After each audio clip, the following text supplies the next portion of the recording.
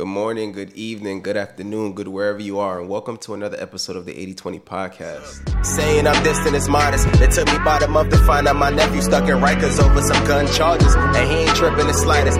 First, I want to begin by saying, by the time that you're able to listen to this, on the day that this podcast comes out, exactly 7 days from now, a mixtape of mine will be dropping. It's called The Collection. And The Collection is just a collection of songs that I've written. I recorded them in 2 days, and it's just my introduction. It's me getting back into the flow of writing music again. You know, I spent a lot of time trying to fight it and not release music for whatever reasons there are, and it's just something that I can't really shake off. So I decided to go back into it.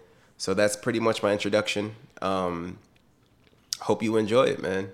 The Collection coming soon. Hey, shorty so bad she want numbers. Hop in the summer. If you can't fuck, I can't love you. It's funny that, I spoke about how, I've been trying to run from music for so long, and now I decided to go back into it. And this podcast, today's episode is about letting go, because sometimes it's okay to let go of things or situations. It's much different than quitting. Like when your heart isn't in it anymore and you don't like the process or the results, it's something that you should let go. There's a lot of celebrities, there's a lot of athletes who don't like working out. They don't like following a strict diet. They don't like the process at all, but they fall in love with the results, and that's why they're still in it. And if you don't like the process or the results, you gotta let it go. When your quality of life starts to go down, let it go. There's people who's making millions of dollars a year, but they don't enjoy the process. They don't enjoy the money. They don't enjoy anything about it. They're just rich. Sounds like they should let it go. I much prefer I got this from Gary Vaynerchuk, but I wholeheartely agree with it that you should strive to be happier making $80,000 a year than extremely unhappy making $6 million a year. Happiness is the ultimate metric. And you don't necessarily have to like the process of getting to where you're going. As I said before, like athletes, they hate training, but they put in hours of blood, sweat, and tears that's necessary to win because they love results. They love to win. So if you don't like the results of the process, you got to bounce. And it's not quitting. It's moving on. It's time to let go.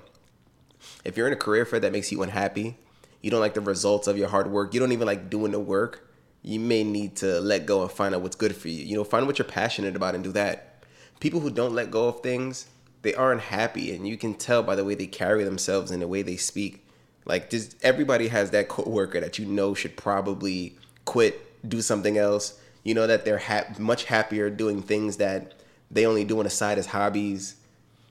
You got to let it go. And now I'm not saying to just upright quit, leave your job, start fresh. That's a very risky and bold move. What I'm saying is that you should take little steps to get there.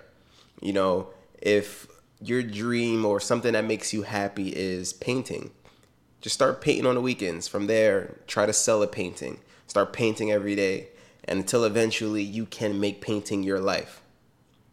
That's the point when you're doing it, you're happy about it, and you're passionate about it. There's people who complain every day about the job, but they never do anything to change it.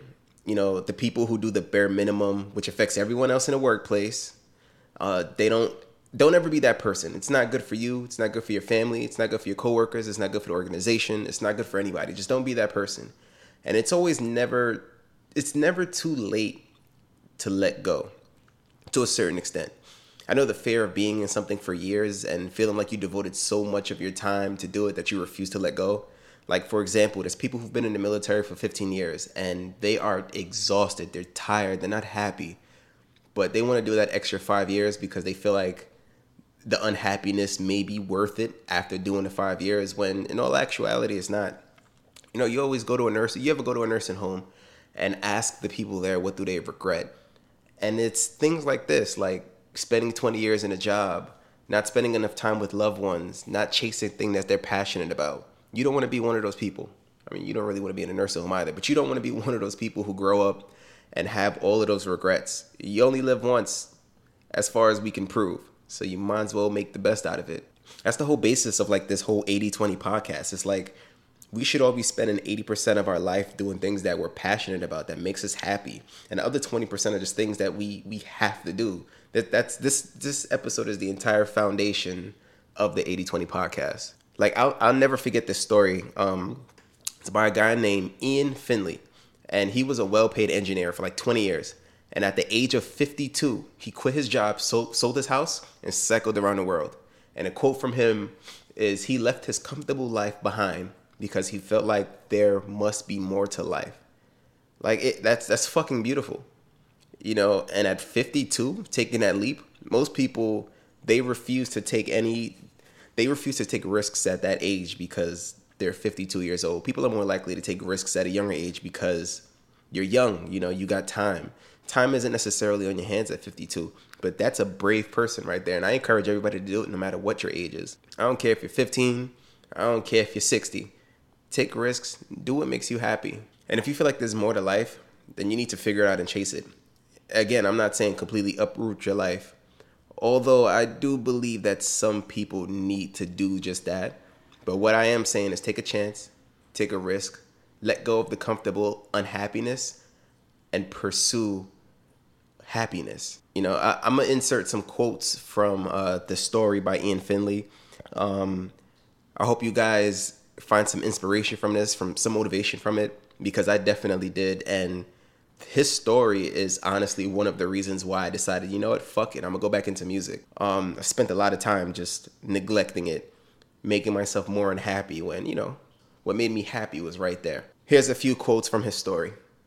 He spent each night carefully planning every last detail and penned a 5-year plan to ensure his trip was financially viable. Deciding to dabble in freelance work 3 months a year to fund his travels, he outlined a 36-country bucket list with over 400 cities, towns, and tourist attractions.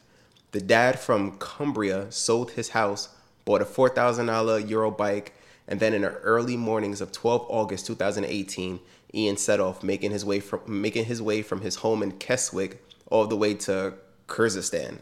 And that's another thing. Like, that's why I also said that you don't have to completely uproot your life. This guy, he made a plan. He figured out how he could financially do it, and then he did it. So you don't have to completely uproot your life, but plan accordingly and fucking attack what you want. He initially planned to do a 3-month trip around Europe, but couldn't stop. So he cycled through 29 countries across 3 continents, and he is still journeying around the world to this day. That's fucking amazing. He's already cycled more than 16,000 miles and has 12,000 more planned to tick off everything on his list. Ian, who says he's fitter than he's ever been, said, "I was at the end of a relationship and I was unhappy in my job. I wanted to cycle away after reading books about people's travels, and it felt like leaving everything behind could be liberating. It was a reasonably daft decision. There is so much to learn about the world when you force yourself to push your boundaries physically, mentally, and culturally." Fucking outstanding. If you guys want to look up more of Ian Finley, he has an Instagram, I'm sure. I'll post his Instagram if I can find it. I'll also post a story where I got these quotes from. Like, I just encourage you all to live a little. Live a lot. Fucking dare to dream big and attack it. So with that, I'll leave you all to it. Happy 80/20. Happy Hakuna Matata. Fuck being average. And I'll speak to you all soon. The booth is last season. Top down for no reason. Bank rolls while I'm speaking. So I don't have the time for meetings.